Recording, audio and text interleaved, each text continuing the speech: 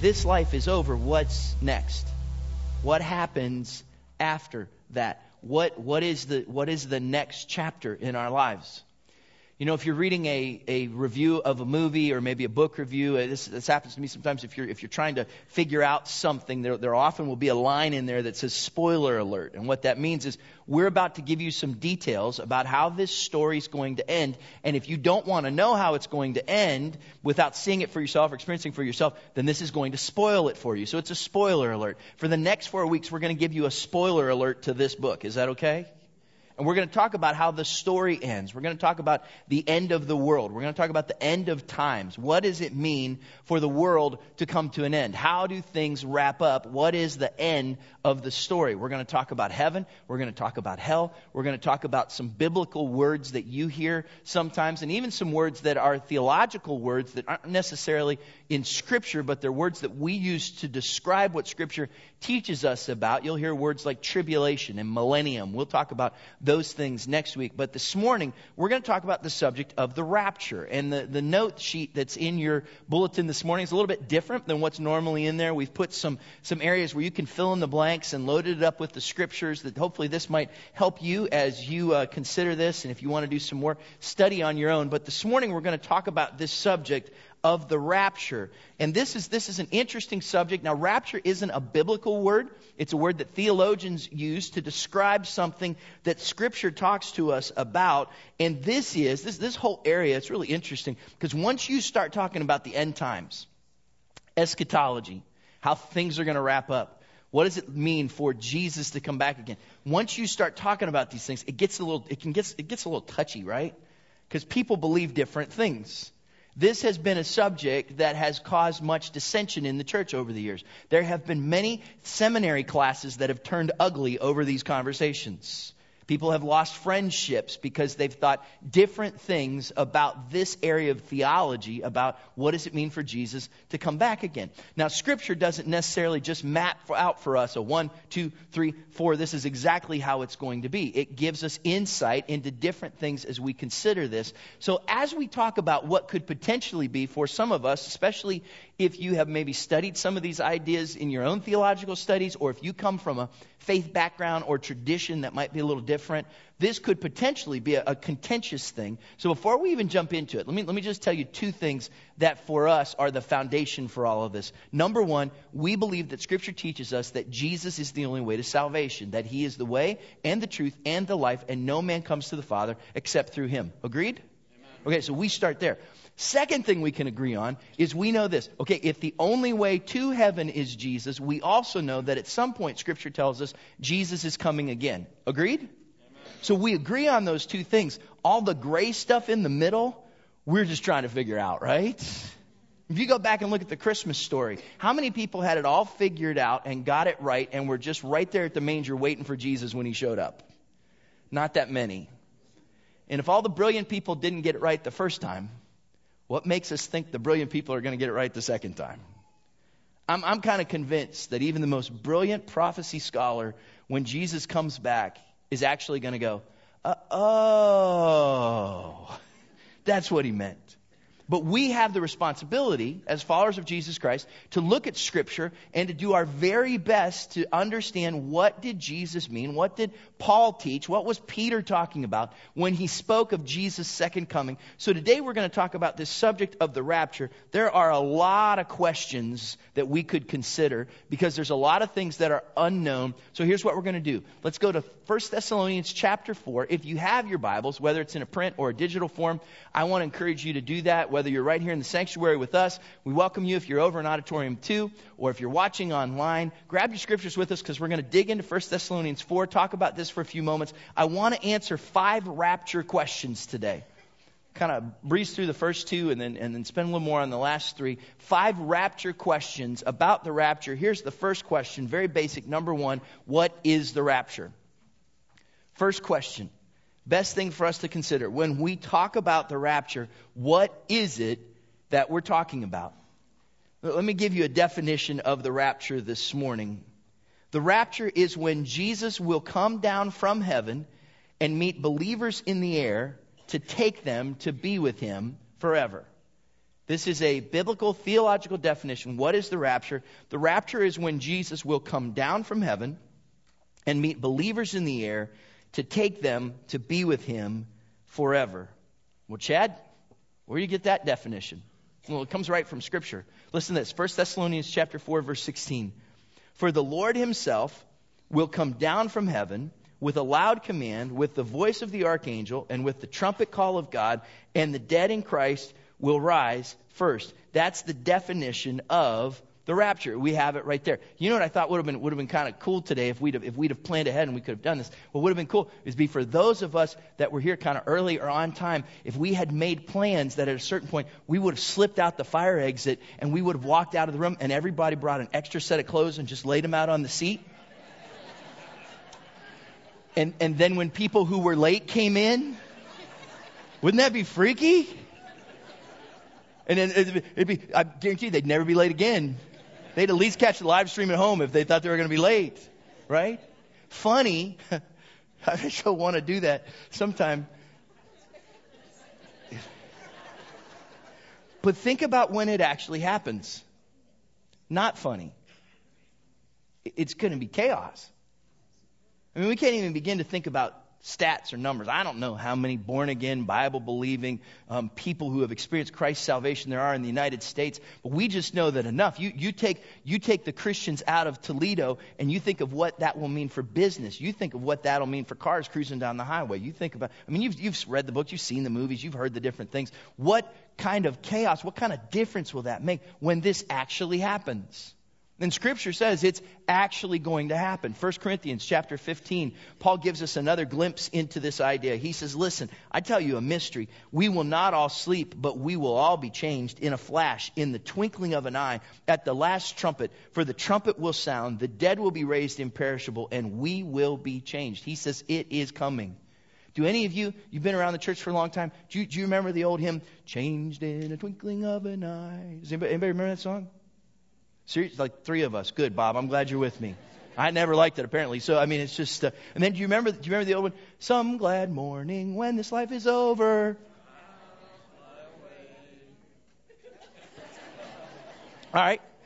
It's an old song called I'll Fly Away, and kind of an old hymn of the church. We had a professor in Bible college. His name was David Drake. I think when we had him in class, he was, 300-400 years old at that time, and just cantankerous old guy. And he would start every class and say, does someone have a hymn they want to sing? Call out the name of a hymn. And we'd sing a hymn at the beginning of the class. And he'd go, call out the name of a hymn you want to sing. And if anybody ever said, I'll fly away, he'd say, go ahead. Anyone have another? Oldie but a goodie. That's what the rapture will be. Number 2 then, second question we got to consider. If Jesus is going to come down, number 2, who goes up in the rapture? Jesus comes down, but who goes up? This is a great question for us to consider, and Paul right here gives us the answer. He basically breaks it down into 2 ideas. 1 Thessalonians chapter 4, verse 16.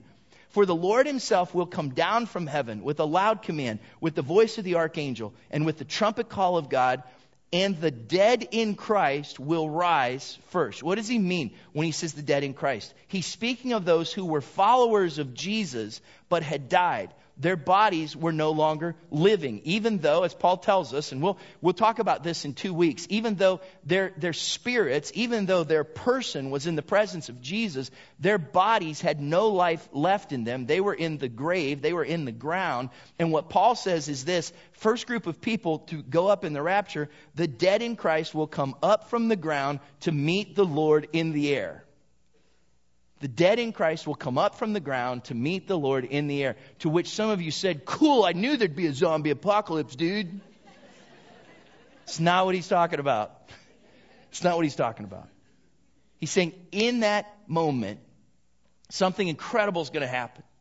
And those who are dead will come up out of the ground. We don't know what it's going to look like. We can't really completely imagine this. We just know that those who had loved Christ will then, who have passed away, go up to meet him in the air. The reason this was a big deal is because the Christians that Paul was writing to, and this is the book called Thessalonians, he was writing to some people in a city called Thessalonica. Those he was writing to were fearful because they had loved ones who had died. Jesus hadn't come back yet, and they didn't know what that meant. They were concerned about those that they cared for. Were they going to miss the second coming? Were they not going to be able to take part in this blessed hope that they had? So here's what Paul writes to them. 1 Thessalonians chapter 4, verse 13. He says, brothers and sisters, we do not want you to be uninformed about those who sleep in death, so that you do not grieve like the rest of mankind who have no hope.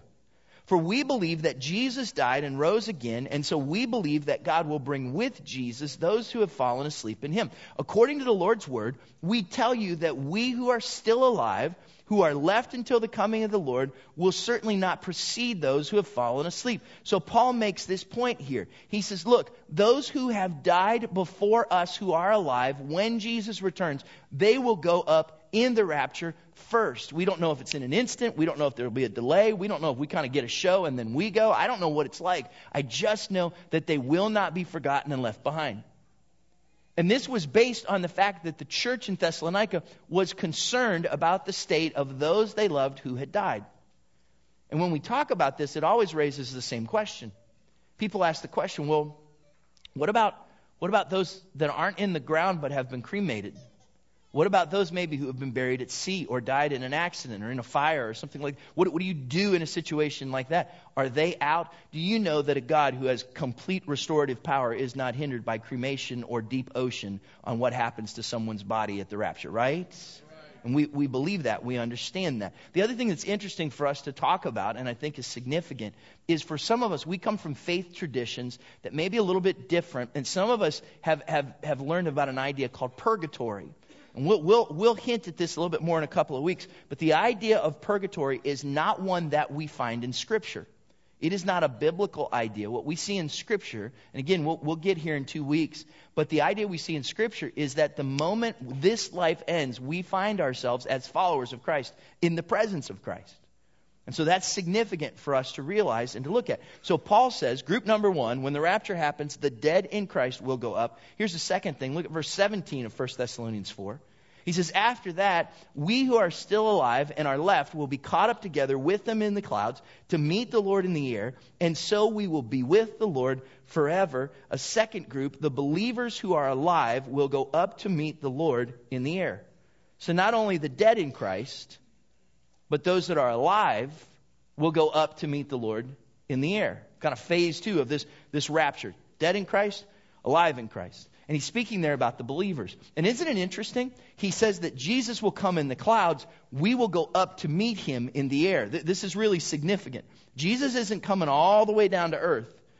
And we'll get into this next week when we talk about this kind of next level of things. But Jesus comes in the cloud, kind of like this holy magnet for Christians. We go up and we meet him in the air. We're joined together, and there we are with the Lord forever. And it is this beautiful picture. Now you say, who is a believer? Who fits into this thing?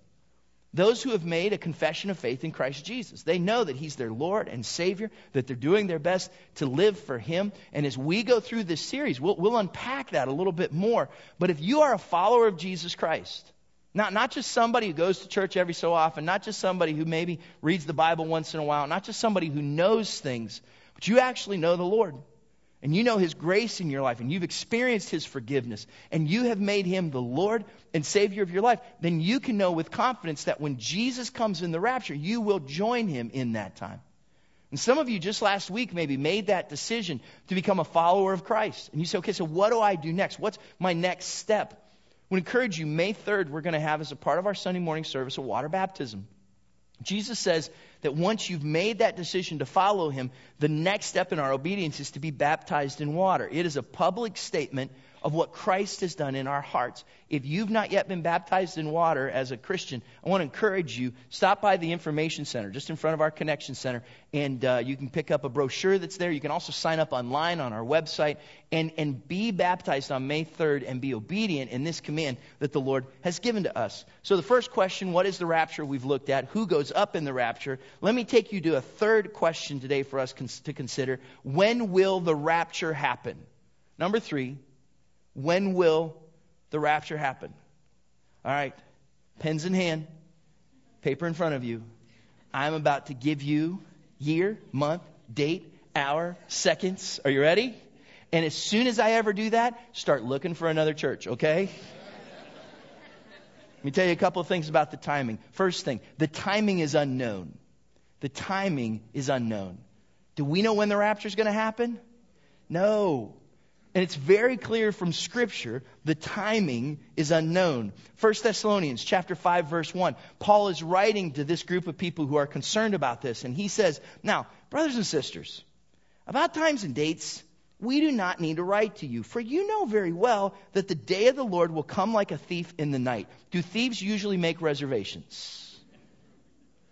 While people are saying peace and safety, destruction will come on them suddenly as labor pains on a pregnant woman, and they will not escape. The truth is, the timing is unknown. We don't know when it's going to happen. Jesus himself said this, but about that day or hour, no one knows, not even the angels in heaven, nor the Son, but only the Father. And this is really significant for us to consider, because over the years, there have been many who have come out and said, I've got it. I cracked the code. I figured it out. Back in the 1800s, a guy named William Miller, he deducted that this is when it's going to happen. We're still here. Back in 1988, does anybody remember a guy named Edgar Whisenhut that wrote a book called 88 Reasons Why the Rapture Will Happen in 1988? And it didn't. So the next year, this is no kidding, he wrote a sequel, 89 Reasons Why the Rapture Will Happen in 1989. And the added reason was, I miscalculated. But it didn't happen. You may remember, an evangelist named Harold Camping bought billboards all over the U.S. in 2011. Does anybody remember that? It said, Judgment Day's coming. Get ready. It was May something or another in 2011. Either he was right and we're in trouble, or he was wrong. Here's the truth. No one knows the day or the hour. And just the fact that you need to know and consider, if someone says they know, that means they don't. Because the Bible tells us very clearly, no one will know. We don't have any idea. Only the Father, Jesus said, in heaven, has any idea when the timing of that will be. Which then leads us to this next thing that is probably, if you grasp anything about the timing, grasp this, that the timing is imminent. The timing is imminent. Now, that word imminent is not a word that we use very often. Some of you may be like, I don't even know what that means. When I wrote it, I was writing out my notes as I was studying this week, and I wrote, I want to talk about the timing being imminent. And I wrote that word imminent, and I was like, I don't think I spelled that right. I'm looking at it, I don't know if I spelled that right. And then, I'm not kidding, I said to myself, well, I must have spelled it right, because there's no little red lines under it. And then I said to myself, Chad, that's paper. Like I was waiting for my paper to spell check me, which is a statement of something. So imminent, what's that mean? It means it could happen at any time. It means at any moment. It is upon us. We have it right on top of us. Throughout the New Testament, the message of the rapture is this. Don't fool around. Don't wait. Don't play around, because his coming is imminent. It could happen at any time. 2 Peter chapter 3, verse 10. But the day of the Lord will come like a thief. The heavens will disappear with a roar. The elements will be destroyed by fire, and the earth and everything done in it will be laid bare. It could happen at any time. Jesus tells a story in Matthew 25. You may be familiar with it. He talks about 5 wise and 5 foolish virgins. They're waiting for the bridegroom to come. And 5 of them are wise and they're ready. They have oil in their lamps. 5 of them do not, and they're caught unawares. Oil in our lamps don't mean anything to us. But if I said to you, is your cell phone battery charged? Now some of you just got nervous and fidgety, right? Are you ready? Because it could happen at any time. I grew up in a church and in an Assemblies of God culture where we believe this, we teach this. And I remember when I was probably, 4th or 5th grade, I would get home from school and I'd be the only one home at my house. And so when I would get home, part of the procedure was, one of the first things I'd do is I'd call my mom at work. My mom and dad were both working at the time. And so I'd call my mom at work, and she was always at her desk when I would call. It was just kind of that time of day. And just let her know, hey, I'm home. And if she had, slave labor she needed me to do, that's when she dropped it on me, that kind of thing. So I would call every day. Well, I called one day. She didn't answer the phone at her desk. I'm like, okay, I'll call her back in a few minutes. So I waited a few minutes. I called her back. She didn't answer the phone at her desk. And I thought, well, I'll just call my dad. I'll call my dad. So I called my dad. And when I called him in his office, he didn't answer the phone at his desk. As an Assemblies of God 5th grader, my natural conclusion was the rapture had happened and I missed it. I've told this story before. I missed it. I'm standing in my kitchen. We used to have these things called phones that were on the wall. Do you remember that? And I'm standing there, I'm holding this thing, and I'm freaking out. I'm shaking. I'm like, I missed the rapture. And I'm trying to figure out, what do I do now? I knew that if anybody made it, it was my Aunt Eleanor.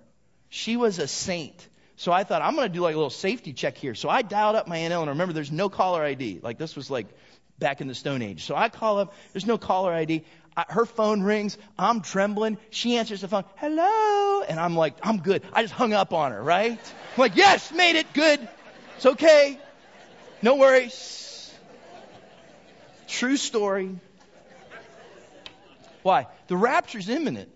It could happen at any time without warning. The Bible says like a thief in the night.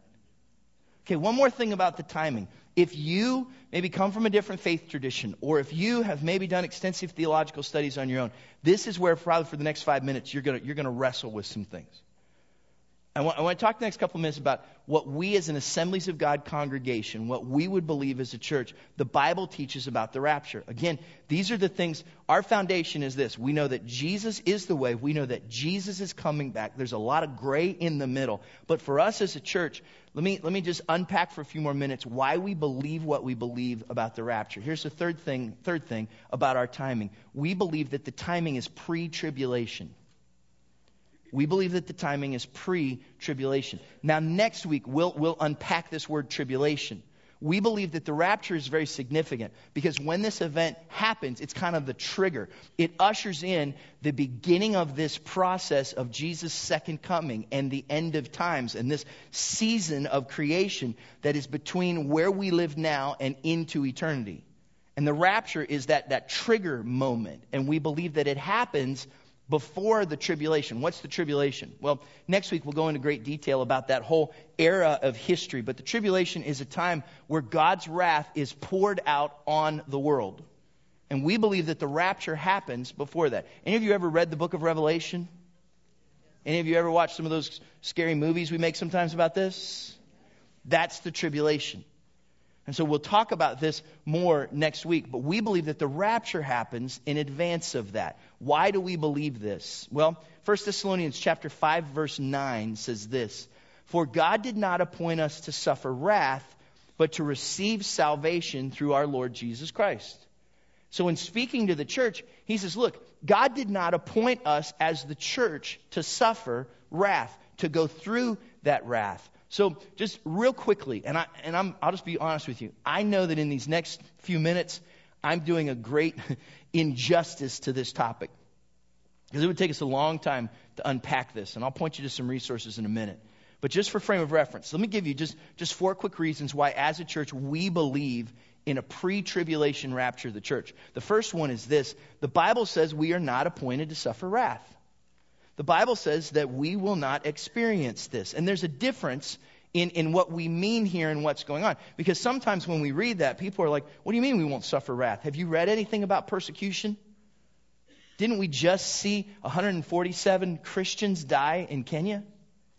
Isn't there danger and disaster and natural tragedy that happens all over the world? You're not telling me we're not in a time of tribulation. The difference is this. Some of the things that we see are man's wrath. Some of the things that we see are even the wrath of Satan. Some of it's just sin's result. But we have not seen God's wrath being poured out. When God's wrath is poured out, it's not with distinction. It is global. It is catastrophic. It is different from even the hard times that we see. And so there's a difference between man's wrath and God's wrath. And what the scriptures say to us is that we as Christians are not appointed to suffer wrath. And there is this pattern in Scripture where God brings deliverance before destruction.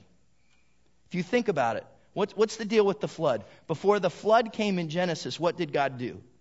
He took his man, Noah and his family, and pulled them out of the destruction. Before God wiped out Sodom and Gomorrah, what did he do? He rescued Lot and his family.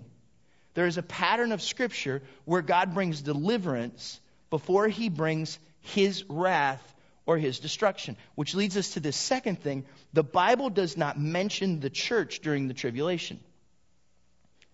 The Bible does not mention the church during the tribulation. We'll dig into this next week. But Revelation chapter 4 through 19, you do not see an explicit mention of the church in those chapters. So that's part of what leads us to this idea of a pre-tribulation rapture of the church.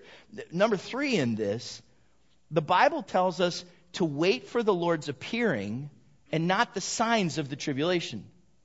The Bible consistently tells us that we should look for the Lord to come. It never really tells us, hey, keep track of the signs and see if you can figure out when it's going to happen. Because if Jesus came after the tribulation, we could just sit back and wait till we started to see the tribulation signs, and then we'd be like, oh, okay, I better get things ready. But the story of the rapture is one that is always imminent. It is always coming. And even though Jesus outlines the signs of his coming for us, we'll see that next week. The idea behind it is never for us to look for that, but we're watching for Jesus to come because that is that trigger event. That is that trigger moment that we need to consider. One last thing. The Bible makes a distinction between the Lord coming for his people and the Lord coming with his people. Again, next week we'll take a little more time, unpack what that means. But there's different scriptures when Jesus comes for his people at the rapture, where he comes in the clouds and we go up to meet him. And then the Bible also speaks about when Jesus will come with his people. He'll stand on the Mount of Olives and he will bring peace to the world at his second coming. You've heard of the Battle of Armageddon? We'll talk about those things next week. But Jesus comes for his people, but he also will come with his people. Now some of you go, boy, this is really interesting to me. Some of you look like you're in a coma. Some of you, however, you're like, this is really interesting to me. How do I learn more? Quick resource, ag.org is the website for the Assemblies of God. That's the fellowship of churches that we are a part of. And if you go out to ag.org, you can find some great resources there. When you click up at the top of the page at ag.org, you'll see something that says beliefs. It's up there on the screen now. And when you go down from there, there's an area that says our core doctrines. And if you click there, there's some really interesting pieces. You can send you out different articles. And then about 4 lines down there, it says position papers. There's a position paper that has been written on the rapture, and there you'll see even more about why we believe this as a church. And hey, I know this. I know that if you come from a different theological background, you're quick to go, hey, Chad, every one of those 4 things you said, I can point out Scripture, and I can say, but what it really means is this. And we can go back and forth all day long. But the truth is this when it comes down to it. The truth is, Jesus is the only way to salvation, and he's coming back. And Scripture is not a puzzle for me to solve. It's a warning for me to remember that he's coming soon, right? Amen. So let's go to our 4th question. 4th thing for us to consider, why is the rapture important? Why is the rapture important? Well, it's important. We've already talked about this because it's the trigger for the end times. The rapture is really important because you want to be a part of it, right? Because if you miss it, you miss it. And then we'll talk about that next week. But the rapture is so critically important. One reason is because it's a part of God's plan. In God's great plan of redemption, in God's great plan of getting us into his presence, in God's great plan of making things right between us and him, he includes this as a critical part. 1 Thessalonians chapter 5, verse 10 says that Jesus died for us so that whether we are awake or asleep, we may live together with him. This is critical for us to see. This is a part of God's plan. But what we need to remember is that we live in a world that's quick to say, okay, Christian, you say Jesus is coming back, but that was 2,000 years ago, and he ain't come back yet. You really believe that? You really believe that something that crazy, something that supernatural, something that is going to happen? Really? He hasn't come back? And wake up, dude. He ain't coming back. That's exactly what people say 2,000 years after Christ's death and resurrection. And it's exactly what people were saying about 30, 50 years afterwards. When Peter wrote his epistle, listen to what he said, 2 Peter chapter 3. Above all, you must understand that in the last days scoffers will come, scoffing and following their own evil desires, and they will say, where is this coming he promised? Ever since our ancestors died, everything goes on as it has since the beginning of creation. But they deliberately forget that long ago, by God's word, the heavens came into being, and the earth was formed out of water and by water. But these waters also, the world of that time was deluged and destroyed by the same word. The present heavens and earth are reserved for fire, being kept for the day of judgment and destruction of the ungodly. So Peter says, look, people are going to say, he's not coming. He hasn't come yet. He's not going to come at all. And Peter says, look, the same God that created everything is going to come back and destroy it so that it can be created again. And he wants them to know, do not lose hope. Do not give up. He is coming back again. So listen to what he says next. 2 Peter chapter 3, verse 8. And remember this, when Peter writes this, he's writing to people who are miserable. Not miserable in their faith. They're miserable in their life because they've made a commitment to follow Jesus. And in a world that was in conflict to that, they're losing their jobs. They're losing their homes. They're losing their families. They're suffering persecution. They have lost wealth. The things that they've had, they are paying a price because they have decided that life in eternity is more important than life in this world. And so Peter's writing to them, knowing that when they walk down the street, family members are going, when's he coming back? Where's your hope now? And listen to what he says. 2 Peter chapter 3, verse 8. But do not forget this one thing, dear friends. I love that line. Because when Peter talked to them, he didn't call them brother and sister. He didn't call them church. He didn't call them, hey, you. Did you see what he called them? Dear friends. Some of you are suffering. Some of you are suffering because this life isn't everything you thought it was going to be cracked up to be. Some of you have experienced tragedy you never thought you'd see. Some of you, your body is experiencing physical struggle that is just nothing short of excruciating. Some of you look at life in this world and you just wonder, maybe even what's it worth? And you've put your hope in Christ, but today is really rough. And Peter writes to you, and he doesn't call you church, and he doesn't just call you brother and sister. He doesn't get formal. He doesn't say, hey, you. He says to you, dear friends, let me give you a little word of encouragement. But do not forget this one thing, dear friends. With the Lord, a day is like 1,000 years, and 1,000 years are like a day. The Lord is not slow in keeping his promise, as some understand slowness. Instead, he's patient with you, not wanting anyone to perish, but everyone to come to repentance. So recognize this. When you're down, when you're discouraged, just because he has not come yet, it does not mean that he's not coming at all. He is coming again. And when we look at that, isn't that the whole point of Easter? That Jesus who was dead is alive again. And because of that, there's resurrection that comes to us. So not only is this whole rapture thing a part of his plan, but the rapture is at the heart of our hope. That's why the rapture is important. Because our hope, our faith, it's just worthless. It's what's Paul saying in 1 Corinthians 15? If Jesus isn't risen again, then we are pitiful people. We are among all people to be pitied.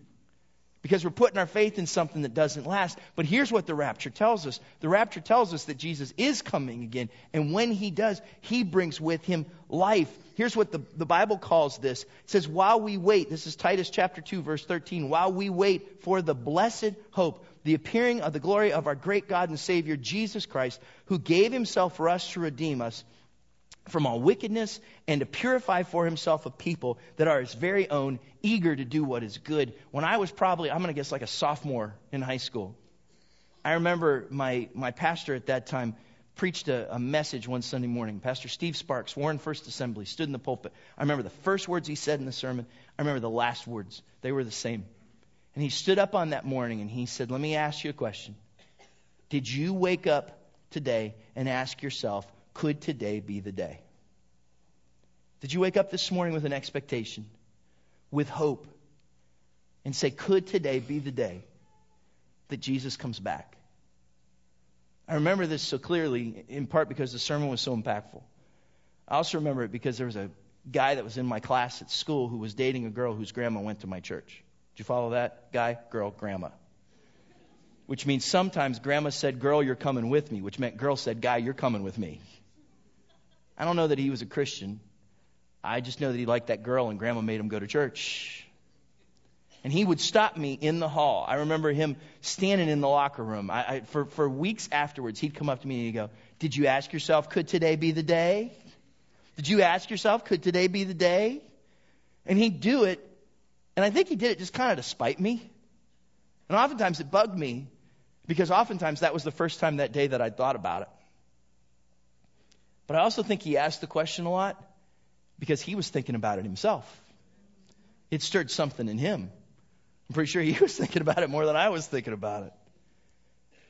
Did you wake up this morning and ask yourself, could today be the day? Because it's our hope. Which leads me to one last question. How should we live while we wait for the rapture? Because if we're followers of Jesus Christ, we're waiting for this day. It is our blessed hope, Paul says. So how should we live while we wait for the rapture? First thing, we should live encouraged. The rapture is good news, isn't it? As crazy as it is for us to think about this happening. I remember when I was a kid and I'd hear sermons like this, I'm like, yes, I'm ready for Jesus to come back. I just want to get married first, right? You think through those little things. You think you kind of line that up. Don't you know that whatever God has for us there is better than what we could experience here? And that's a reality that we should live encouraged. 1 Thessalonians 4:18, therefore encourage one another with these words. 1 Thessalonians 5:11, therefore encourage one another and build each other up, just in fact you are doing. The rapture, the truth of the rapture, causes me to live with confidence and not fear.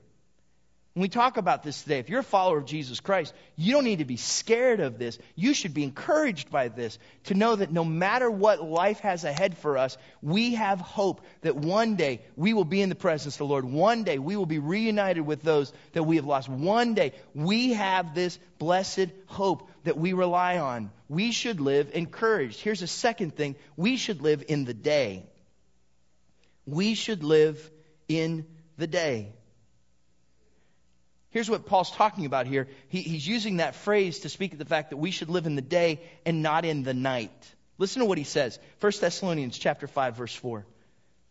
But you, brothers and sisters, are not in darkness, so that this day should surprise you like a thief. You are all children of the light and children of the day. We do not belong to the night or to the darkness.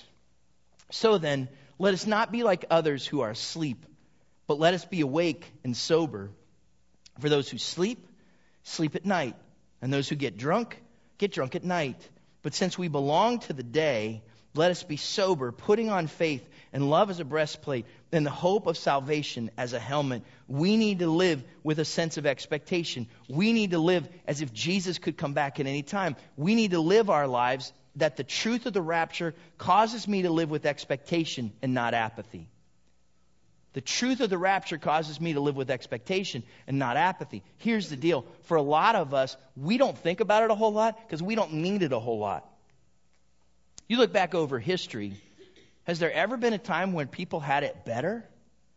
We've got cell phones in our pockets with information like you can't believe. We got cars that'll get us anywhere we want to go in style. We've got homes that provide us luxury and comfort and a whole lot more than just a roof over our head. And for some of us, when I talk about the rapture, or as we talk about heaven, some of you sit back and go, that's cool. I'm just not in a hurry.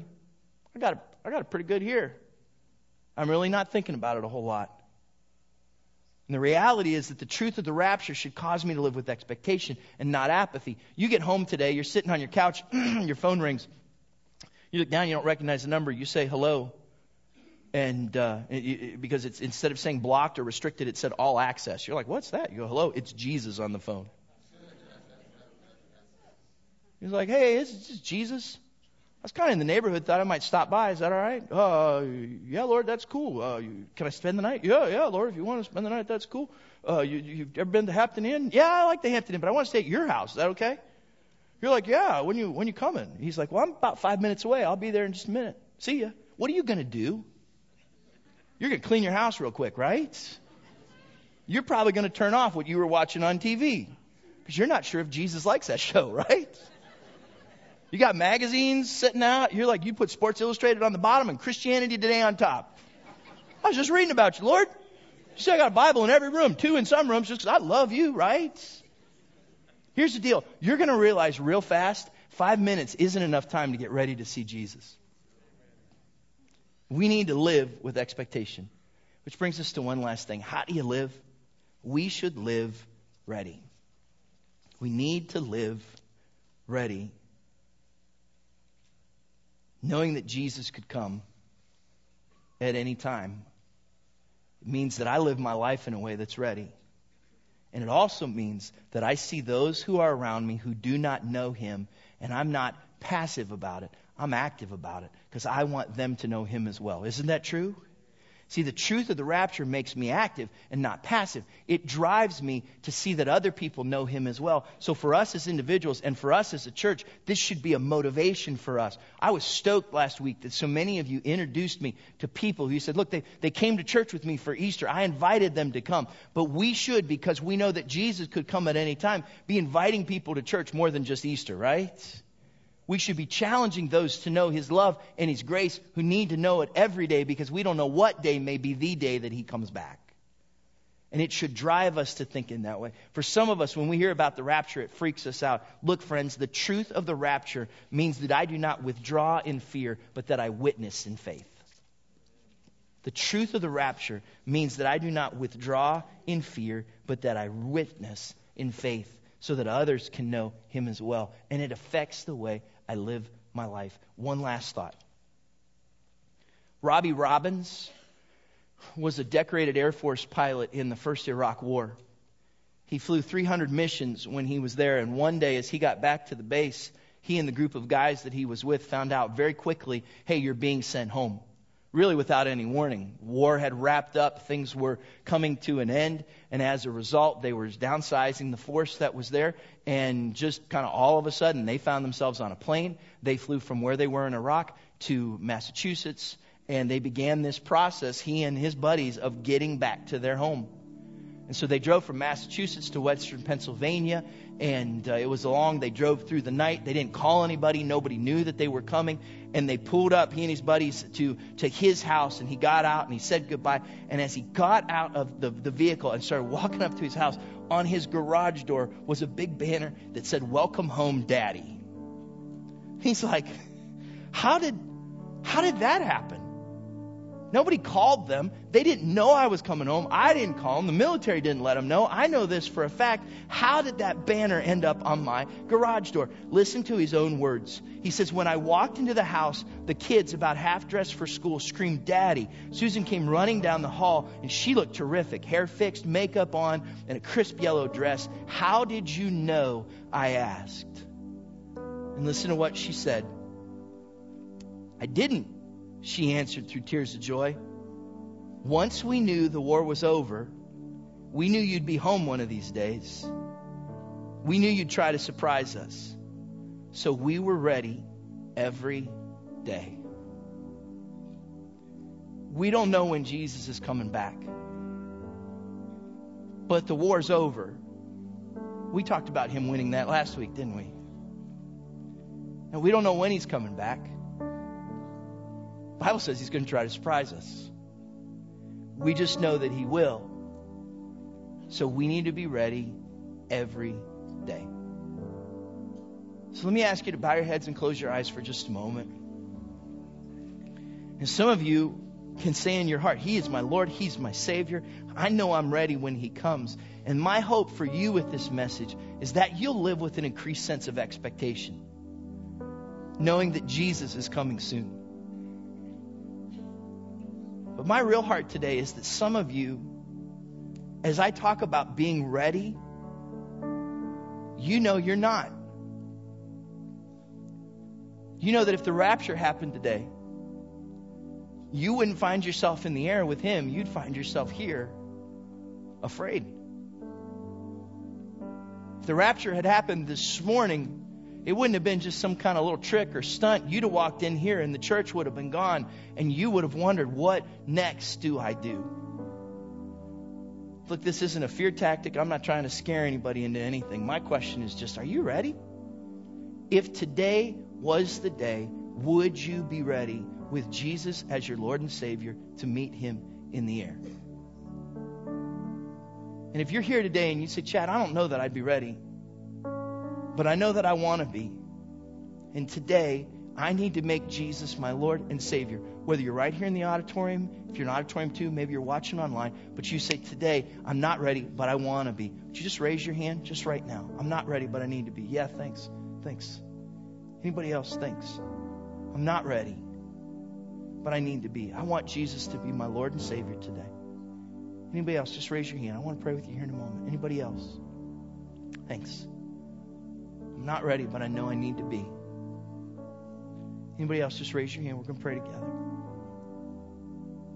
Here's what I ask. If you're here today and you raised your hand, or if you know you're ready and you're looking forward to that day, would you pray this prayer with me? Dear Heavenly Father, I thank you for Jesus, for sending your Son to die for my sin.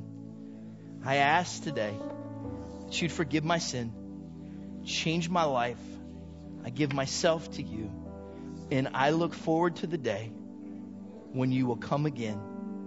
In Jesus' name, amen. Look, if you raised your hand just a moment ago and you want to make Jesus your Lord and Savior, I'm encouraging you, stop by our Connection Center. There's some friends there that would love to talk with you, pray with you about what it means to be a follower of Jesus. Thanks for being here. Go in his special favor, his wonderful peace. Have a great week. We'll see you next Sunday.